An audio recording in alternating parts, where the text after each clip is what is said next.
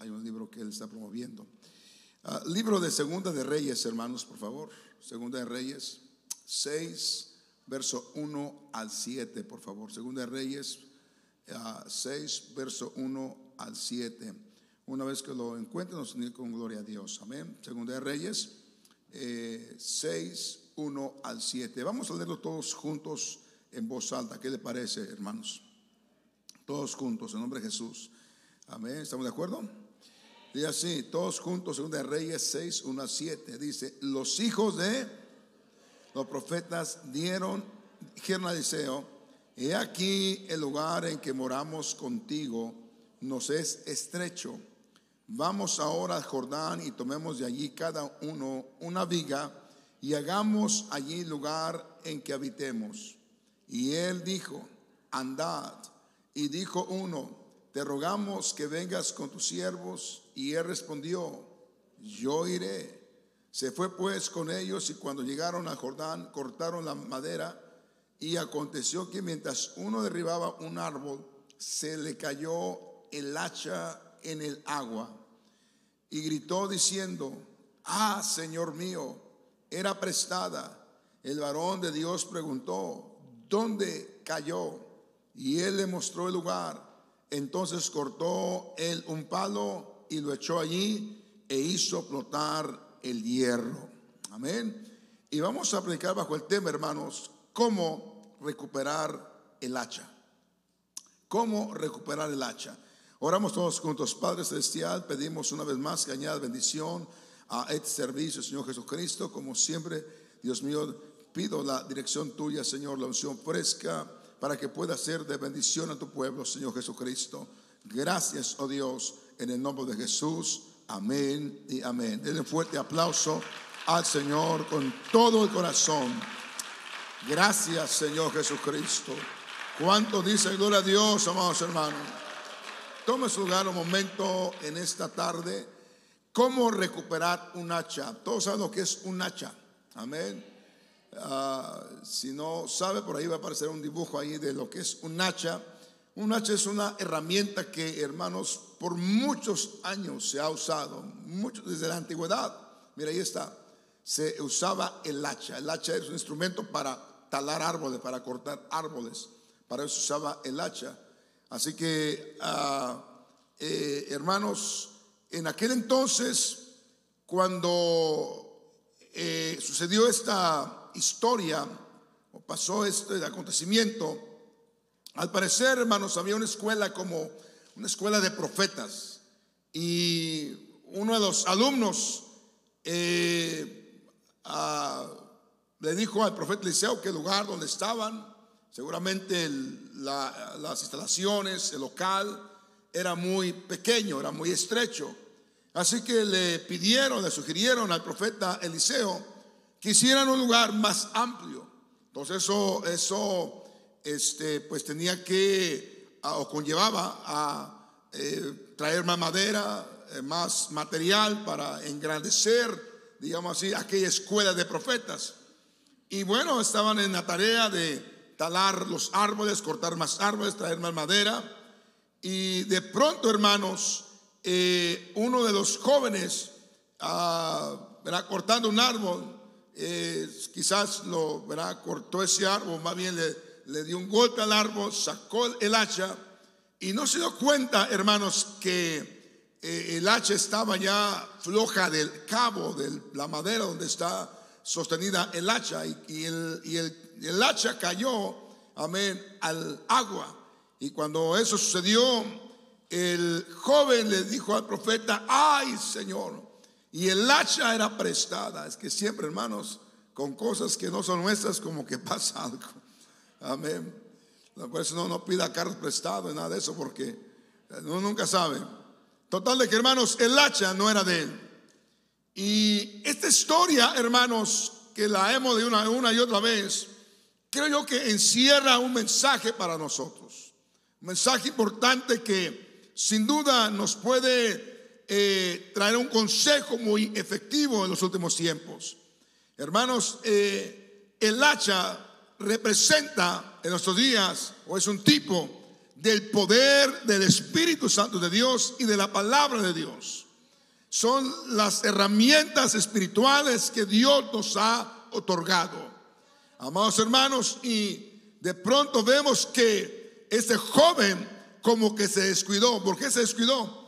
Porque seguramente él no se dio cuenta que el hacha ya estaba floja y que en el siguiente golpe podía salirse de la madera o del cabo, como usted quiera llamar. Y al no darse cuenta, al no poner atención, pues perdió el hacha. ¿Y cuántas veces, hermanos, nosotros podemos descuidarnos? Descuidar nuestra vida cristiana, descuidar nuestra consagración, y de pronto perdemos lo que Dios nos ha dado. Y lo más hermoso que tenemos es la salvación, su presencia y su palabra. Aleluya. Es lo más hermoso que tenemos. Bendito sea el nombre de Jesucristo. Denle un fuerte aplauso al Señor con todo el corazón. Aleluya. Y ese joven, aunque no se dio cuenta, no puso atención, pero hizo una cosa este joven, que para recuperar el hacha, aleluya, ese hombre mostró una preocupación. ¿Saben una cosa, hermanos? Cuando ya nos sentimos en la presencia de Dios, creo que debemos estar muy preocupados, porque, aleluya, yo creo que todos los días necesitamos sentir la presencia de Dios en nuestras vidas. Amén. Todavía necesitamos Espíritu Santo en nuestra iglesia, en nuestra casa, en nuestra vida. Necesitamos el poder de Dios, aleluya, con nosotros. Y este joven, hermanos, mostró preocupación. Qué triste es cuando ya no sentimos la presencia de Dios y andamos muy tranquilamente, es como que todo está bien.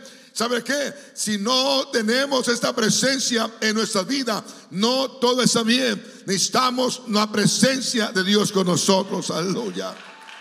Oh, bendito sea el nombre de Jesús. Entonces, hermanos, vemos que este hombre hizo algo para recuperar esa hacha. Él primeramente mostró preocupación. No podemos recuperar lo que Dios nos ha dado si es que lo hemos perdido, si no mostramos preocupación, si no nos interesa aquello. El hermano mostró interés en aquello. Le dijo al profeta: algo sucedió, el hacha la perdí. Estaba quizás desesperado, quizás estaba hasta llorando, no sabemos. Pero él estaba totalmente, hermano querido, conmovido por la pérdida de aquella hacha. ¿Sabe una cosa? Amén. Vivimos en un tiempo bastante crítico, en un mundo que cada día se corrompe más de pecado, en un mundo que cada día, hermanos, aleluya, está el ambiente espiritual, aleluya, más sucio. Y yo creo que para vivir una vida victoriosa, una vida de éxito, necesitamos la presencia de Dios en nuestras vidas. Amén. Hermanos y hermanas, alguien puede tener un buen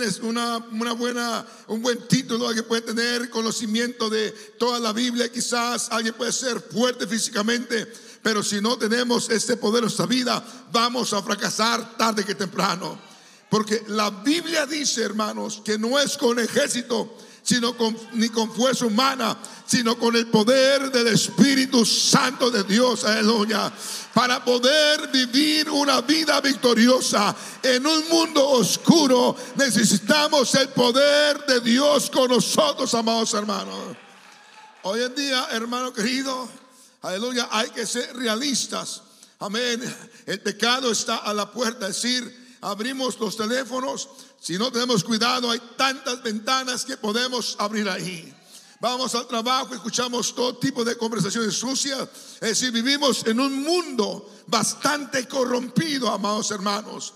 Pero en un mundo, amén, que está tan corrompido, sí se puede vivir, aleluya, santamente. Sí podemos caminar en victoria. Sí podemos ser santos para Dios, aleluya. Y la manera como podemos lograr eso es con la presencia de Dios en nuestro corazón, en nuestras vidas, aleluya. Por eso dijo Dios: no es con fuerza, no es con ejército, amén, sino con mi espíritu. Es decir, la victoria es tuya. No es por tu fuerza física, no es por tu intelecto, no es por los títulos, es por la presencia de Dios en ti. Bendito sea el nombre de Jesús. ¿Cuántos creen que todavía necesitamos hablar en lenguas? ¿Cuántos creen que todavía estamos consagrando para Dios? Aleluya. Amén. El apóstol Pablo lo declara de esta manera, inspirado por el Señor, y dice: porque si vivís conforme a la carne, moriréis. Hay dos tipos de muerte: la muerte física y la muerte espiritual. Y dice que si vivimos, hermano, influenciados por la carne, manipulados por la carne, dice que vamos a morir. Aleluya. Hermano, cuando vivimos manipulados por la carne, somos controlados por todo el sistema pecaminoso de este mundo. Pero Dios nos ha llamado, aleluya, no a ser controlados por el sistema pecaminoso de este mundo, sino a ser influenciados por la palabra y el Espíritu Santo de nuestro Dios. Un fuerte aplauso al Señor con todo el corazón. Oh, yo todavía necesito presencia de Dios en mi vida. Todavía necesito la palabra de Dios en mi corazón. En mi corazón, dice David, he guardado tus dichos para no pecar contra ti. ¿Cuántos alaban a Dios, amados hermanos? Aleluya. Porque si vivís conforme a la carne, moriréis. Mas si por el Espíritu hacéis morir las obras de la carne, viviréis. Aleluya. ¿A qué se refiere esta porción de la palabra? Que si, hermanos, nos llenamos de Dios, si nos saturamos de su presencia, podemos hacer morir las obras de la carne en nosotros. Escucha una cosa muy importante: no importa quién es usted, no importa cuántos años tenga en el evangelio, todavía, amén, hay una carne, amén, que es el enemigo nuestro, aleluya, que quiere controlar nuestras vidas. Pero nosotros estamos aquí, ¿para qué? Para ser controlados por la palabra y el Espíritu Santo de Dios. De manera que es tiempo de orar más, es tiempo de buscar a Dios más, es tiempo de consagrarnos más, aleluya, para vivir una vida victoriosa. Y el que lo crea, denle un fuerte aplauso al Señor con el corazón. Oh, bendito sea el nombre de Jesucristo. Note que Pablo dijo que hay unas obras de la carne. El apóstol Pedro lo dice en su primera carta, capítulo 3, verso 21, y dice: el bautismo que corresponde a esto ahora nos salva. ¿Cuántos creen que en el bautismo recibimos la salvación, amados hermanos? Nos arrepentimos y nos bautizamos en el nombre de Jesucristo, y ahí los pecados son totalmente perdonados. Ahí hacemos uso, amén, del sacrificio que Jesús hizo en la cruz del Calvario. Casualmente hoy tenemos 2 personas que se van a bautizar en el nombre de Jesucristo. Aleluya, gloria al nombre de Jesús. Entonces, pero Pedro, hermanos, añade, y Pedro dice, aleluya, que el bautismo que corresponde a eso sí nos salva. Dice, pero no quita las inmundicias de la carne. Las tentaciones carnales ahí van a estar, amados hermanos. Amén. Todas esas inmundicias que adquirimos, hermanos, aleluya, lamentablemente por la naturaleza caída, ahí van a estar. Ahí con esas hay que luchar. Pero gracias a Dios que el Señor nos enseña en su palabra, que les dijo aquí a los primeros cristianos: váyanse a Jerusalén y no regresen, no bajen hasta que no reciban el poder desde lo alto. Porque van a recibir poder. ¿Poder para qué? Para sujetar, aleluya, esta carne pecaminosa, para reprender todo demonio en el nombre de Jesucristo, y para vivir una vida cristiana exitosa. Aleluya. ¿Cuánto dicen gloria a Dios? Entonces las inmundicias de la carne no se van, ahí van a estar, pero pueden ser sujetadas, pueden ser dominadas por el poder del Espíritu Santo de Dios. Aleluya. Amén. Los hermanos, cuando David perdió el hacha, perdió la presencia de Dios en su vida, él fue al altar de oración y él exclamó en el Salmo 51: oh, hazme oír gozo y alegría. ¿Qué significa eso? Cuando alguien pierde la presencia de Dios en su vida, aleluya, lo primero que experimenta es que ya no hay gozo, ya no hay alegría. Fuimos criados para ser gente con gozo, con alegría. Dios nos crió para que seamos gente alegre, gente gozosa.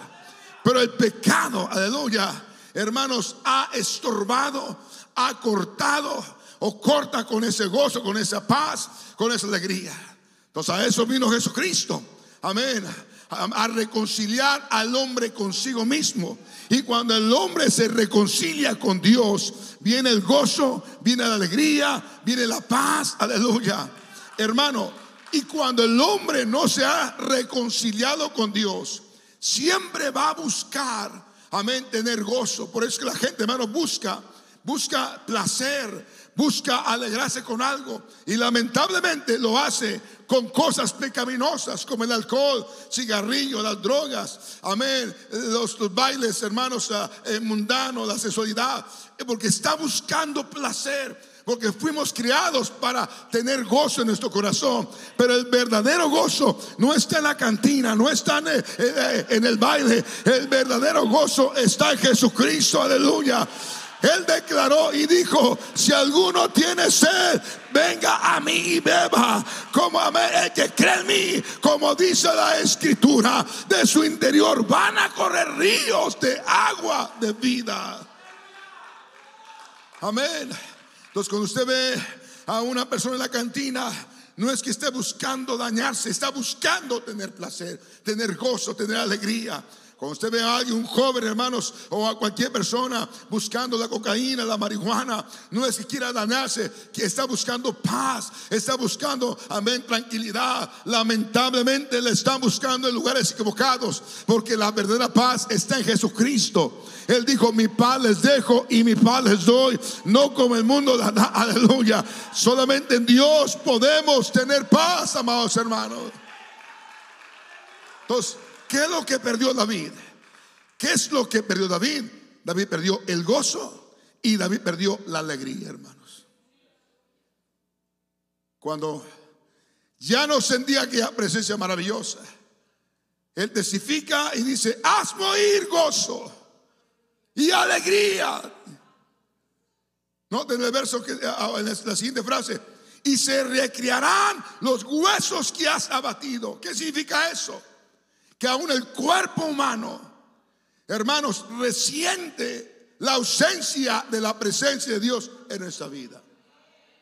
Porque cuando la presencia de Dios no está en nuestra vida, ahí viene lo que conocemos como depresión, amén, como carácter bipolar muchas veces, aleluya, todo tipo de a veces trastornos emocionales, hermanos, a consecuencia de la carencia de la presencia de Dios en su vida. Alguien lo puede decir o justificar eso de muchas maneras. No, es que está deprimido por esto, por aquello. Hermano, la depresión muchas veces es por falta de la presencia de Dios en tu vida. Amén. Todavía dijo: y se recrearán los huesos que has abatido. Se sentía, mi hermanos, aleluya, sin paz, sin gozo. Por esa razón hay gente que se quita la vida porque no le haya sentido a seguir viviendo. Amén. Y esconde tu rostro de mis pecados. Note que él reconoció que la ausencia de alegría, amén, y todo eso era a causa del pecado. David, mis hermanos, aleluya, un día cuando él debió estar en lo que había que estar, se quedó en casa. Hermano, pero es muy peligroso estar con una mente desocupada. Una mente, hermano, desocupada viendo cosas que no hay que ver. Cuidado con eso, amados hermanos.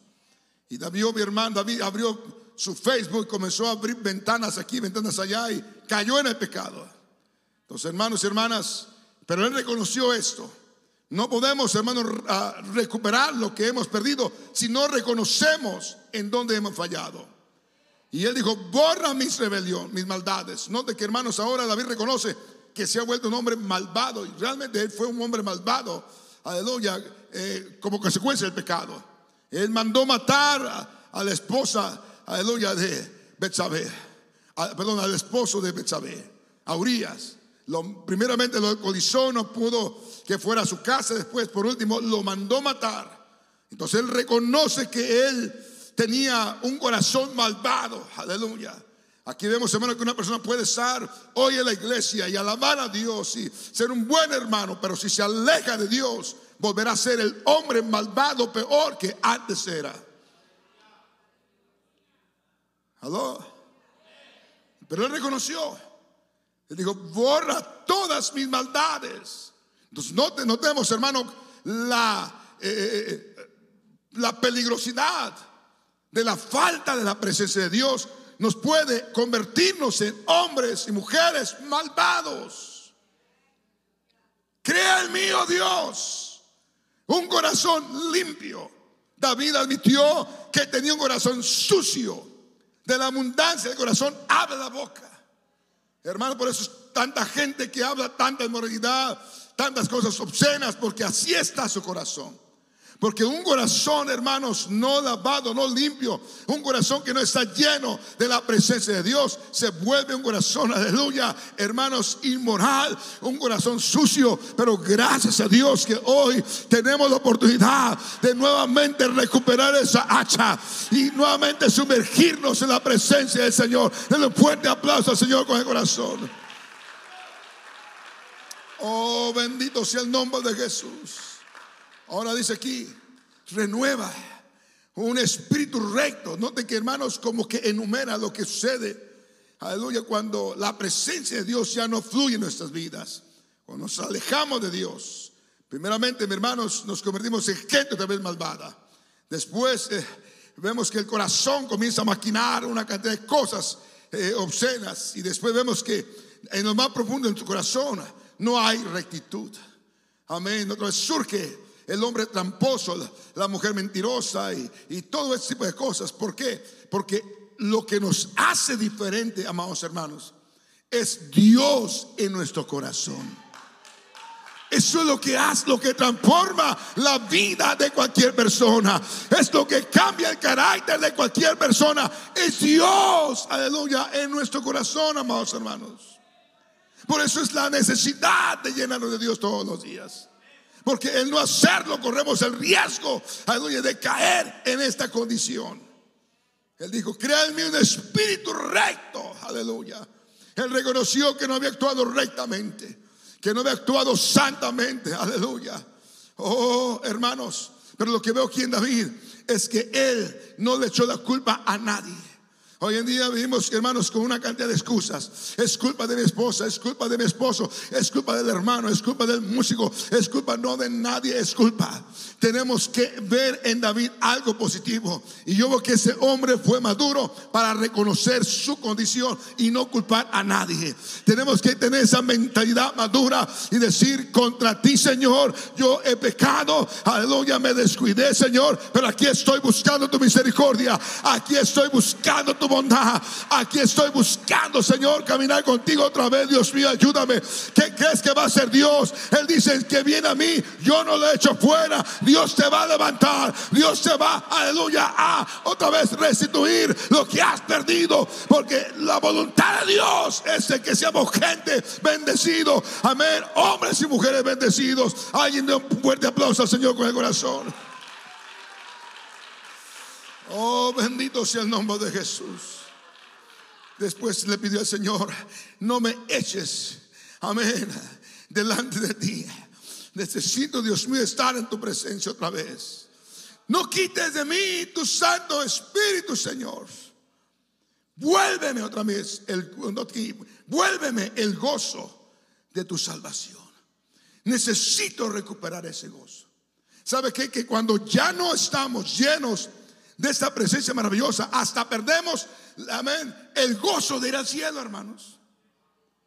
Yo creo que cuando venimos a la iglesia, cada uno debe venir con gozo, con alegría. Vamos a la iglesia, me voy a gozar, aleluya. Algo Dios va a hacer en este culto de este domingo, hermano. Cuando no hay gozo, cuando no hay alegría por estar en la casa de Dios, algo está pasando.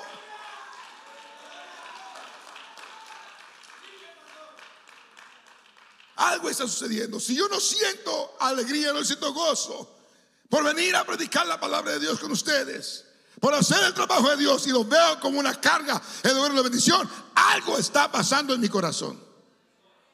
Porque todo lo que hacemos para Dios, amén, debe hacerse con gozo, porque lo que hacemos para Dios produce gozo, aleluya. Es un gozo predicar la palabra, es un gozo dar el estudio bíblico, es un gozo estar en un grupo de amistad, es un gozo estar en la iglesia. ¿Cuántos creen que es un gozo estar en la iglesia?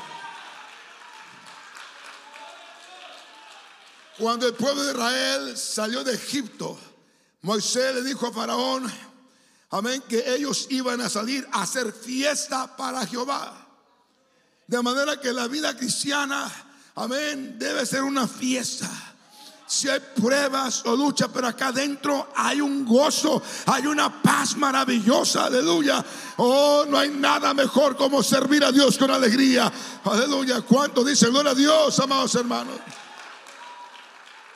Vuélveme. Hay un peligro cuando ya no hay gozo de venir a la iglesia. Cuando tomamos el día de culto como algo rutinario, bueno, hoy es culto. No, debe haber un gozo. Hoy es culto, hoy es domingo. Aleluya. Yo siempre comparo, hermanos, mi actitud que yo tuve cuando me convertí con la actitud que tengo hoy en día. Siempre comparo eso. Si no tengo la misma actitud, yo me preocupo, la verdad. Yo me preocupo porque no, algo está mal, algo no está bien. Porque yo recuerdo cuando comencé vida cristiana, trabajaba los domingos por la mañana y salía a las 4 de la tarde, había que tomar un bus y llegar, y el ven de la iglesia salía como a las 5 de la tarde, 5:15 más o menos. En una ocasión llegué, mi hermano, y el Ben salió un poquito más tarde, y el Ben se fue a la iglesia, se fue ya con la gente que había al culto. Yo me sentí tan triste y estaba desesperado. Aleluya, busqué a alguien que me lleve, por favor, llévame a la iglesia. Yo no puedo quedarme en casa. Qué triste es cuando ya, hermano, decimos, bueno, aquí me quedo en la casa, lo veo por YouTube. No, hermano querido, algo no está bien cuando usted piensa de esa manera. Yo creo que la Biblia, amén, tiene razón cuando dice, mirad cuán hermoso y cuán delicioso es habitar los hermanos juntos en armonía. Aleluya, es una bendición estar en la casa de Dios, iglesia. Pero cuando ya no hay ese gozo, no hay esa alegría, aleluya, algo no está bien. Algo está sucediendo, algo está pasando. Y él dijo, Señor, vuélveme ese gozo de tu salvación. Y ese espíritu noble me sustente. ¿Sabe qué? Lo que nos sustenta, lo que nos levanta, lo que nos anima cada día. Es más, lo que perfecciona nuestra fe es la palabra y el Espíritu Santo de Dios en nuestra vida. Mire, es algo hermoso. Te llenas de Dios. Te llenas de Dios. Y los problemas los ves pequeñitos. Porque tu fe se fortalece con la palabra y con la presencia de Dios en tu vida.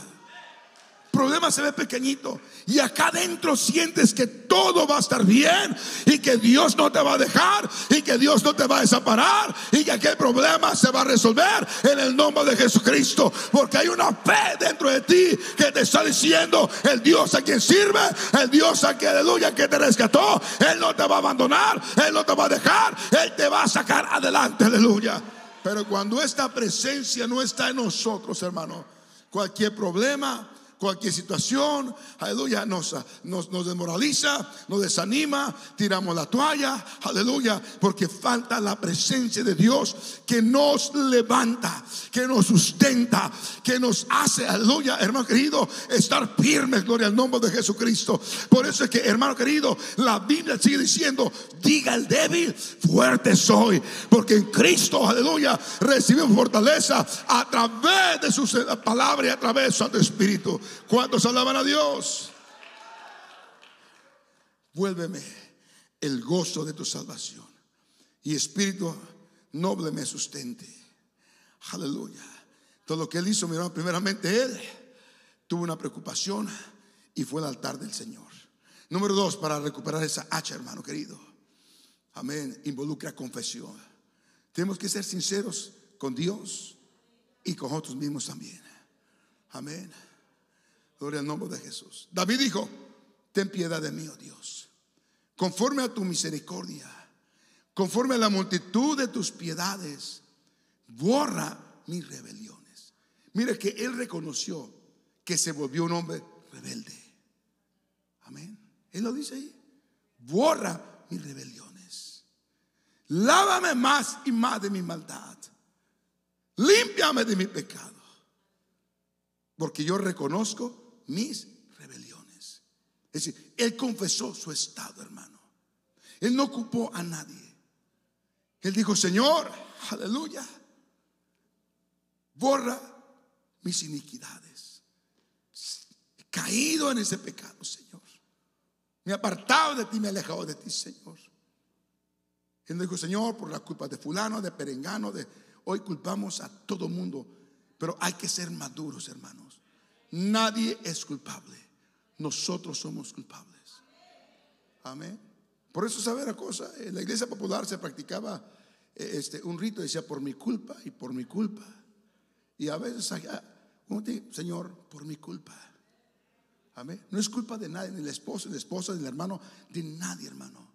Cuando nos descuidamos, la presencia de Dios, aleluya, se aleja y actuamos, amén, en una naturaleza carnal pecaminosa. Entonces Él dice: límpiame de mi pecado. Aleluya. Yo reconozco mis rebeliones, Señor. Me he vuelto rebelde a tu palabra. Me he vuelto rebelde a tus, aleluya, a tu autoridad, Señor. Y mi pecado está siempre delante de mí. Sí, la tentación ahí está, me está dominando. La única manera, hermano, de salir victorioso de cualquier tentación, escúcheme bien esto, es no con terapias, no, Señor, no con psicología. La única manera de salir de cualquier tentación es con la presencia de Dios en tu vida. Aleluya. Porque hoy todo se quiere arreglar con terapias. Con terapias. No, pues que fulano, que no sé qué, que vaya a terapia. No, pues que eso, que vaya a terapia. No es con terapia, es con la presencia de Dios, amados hermanos. Aleluya, bendito sea el nombre de Jesús. Por eso yo digo en esta tarde, necesitamos Espíritu Santo, aleluya, en nuestras vidas. Necesitamos el poder de Dios, iglesia. Su nombre. Señor, amonesta una iglesia que trabajaba. Dice: yo conozco tus obras. Amén. Una iglesia trabajadora, una iglesia que estaba trabajando. Pero ¿saben qué? Uno puede trabajar y trabajar en la carne. Uno puede predicar en la carne. Uno puede ministrar en la carne. En la carne se puede hacer muchas cosas, pero no da resultados, hermanos y hermanas. ¿Aló? Que ni eres frío ni caliente. Ojalá fueres frío o caliente, pero por cuanto eres tibio y no frío ni caliente, te vomitaré de mi boca. Note eso, porque tú dices: yo soy rico. Y ese es el problema de los últimos tiempos, amados hermanos, de que realmente, y especialmente en este país, hay una comodidad tremenda. Y esa comodidad como que nos detiene a buscar a Dios intensamente. Pero es cuando usted y yo tenemos que meditar, reflexionar. Amén. Porque el profeta le dijo al muchacho: ¿dónde cayó? ¿Dónde dejaste tu consagración? ¿Qué fue lo que pasó con tu vida? ¿Qué fue lo que sucedió con tu vida? Si antes eras un hombre que buscabas al perdido, que dabas sus bíblicos, que estabas en el grupo de amistad, aleluya, que llegabas a la iglesia, ¿qué fue lo que pasó? ¿Qué fue lo que sucedió? ¿Sabe una cosa? A veces en un inventario, ¿qué es lo que pasó? Encontramos que ciertas cosas nos están limitando a buscar a Dios, amados hermanos. Y eso echa a perder nuestra vida espiritual. Amén. Entonces el profeta le preguntó: ¿dónde cayó? Él tiene que responder. Y él fue sincero: cayó aquí. A veces uno tiene que estarme: ¿qué fue lo que pasó con mi vida? ¿Por qué? Porque ya no soy como antes era. Porque ya no hay carga por los perdidos. Porque ya no hay ese gozo de ir a la iglesia. ¿Qué fue? ¿Qué es lo que pasó? ¿Qué sucedió? ¿Dónde se apagó mi vida espiritual? Y uno comienza a hacer un inventario y dice: oh, estoy orando poco, estoy leyendo la Biblia poco. Amén. Ahora estoy más enfocado en otras cosas que en Dios. Tengo que hacer ajustes. Tengo que limitar esto para tomar otra vez esto que sí vale la pena. Oh, bendito sea el nombre de Jesucristo. ¿Cuántos dicen gloria a Dios? Ahora, note eso, hermanos. Y claro, la comodidad y todo lo que tenemos, amén, lo que Dios nos ha dado, nos hace personas que, bueno, confiadas. No nos confiemos, hermano. Amén. No nos confiemos. No de eso, porque tú dice la palabra: yo soy rico y me ha enriquecido, y de ninguna cosa tengo necesidad. Amén. Y no sabes que tú eres un desventurado, miserable, pobre, ciego. Note que, hermano querido, Dios vio esta iglesia con una ceguera espiritual tremenda. ¿Sabe qué? Nos dejamos de llenar de Dios y se pierden convicciones, hermano. ¿Por qué tanta gente ha dejado convicciones? Hay una razón: porque se busca menos de Dios, amados hermanos. Amén. La convicción es algo que usted adquiere de parte de Dios, y comienza usted a discernir lo que es recto y lo que es incorrecto. Aquello que te hace sentir incómodo, aleluya, es una convicción que Dios te está dando. Pero con aquello de no te sentir incómodo, algo está pasando, amados hermanos.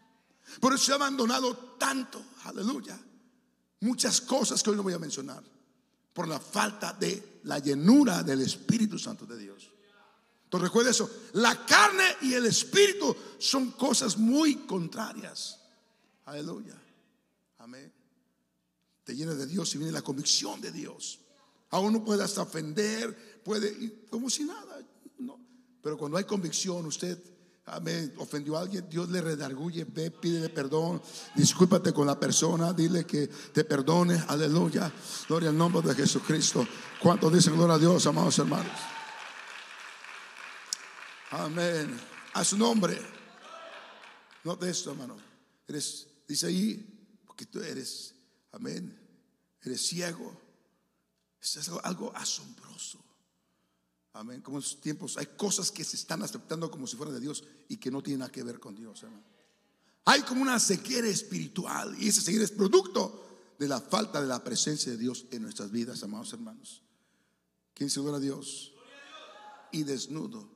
Por tanto, yo te aconsejo que de mí compres oro refinado en fuego para que seas rico, y vestiduras blancas para vestirte, y que no se descubra la vergüenza de tu desnudez.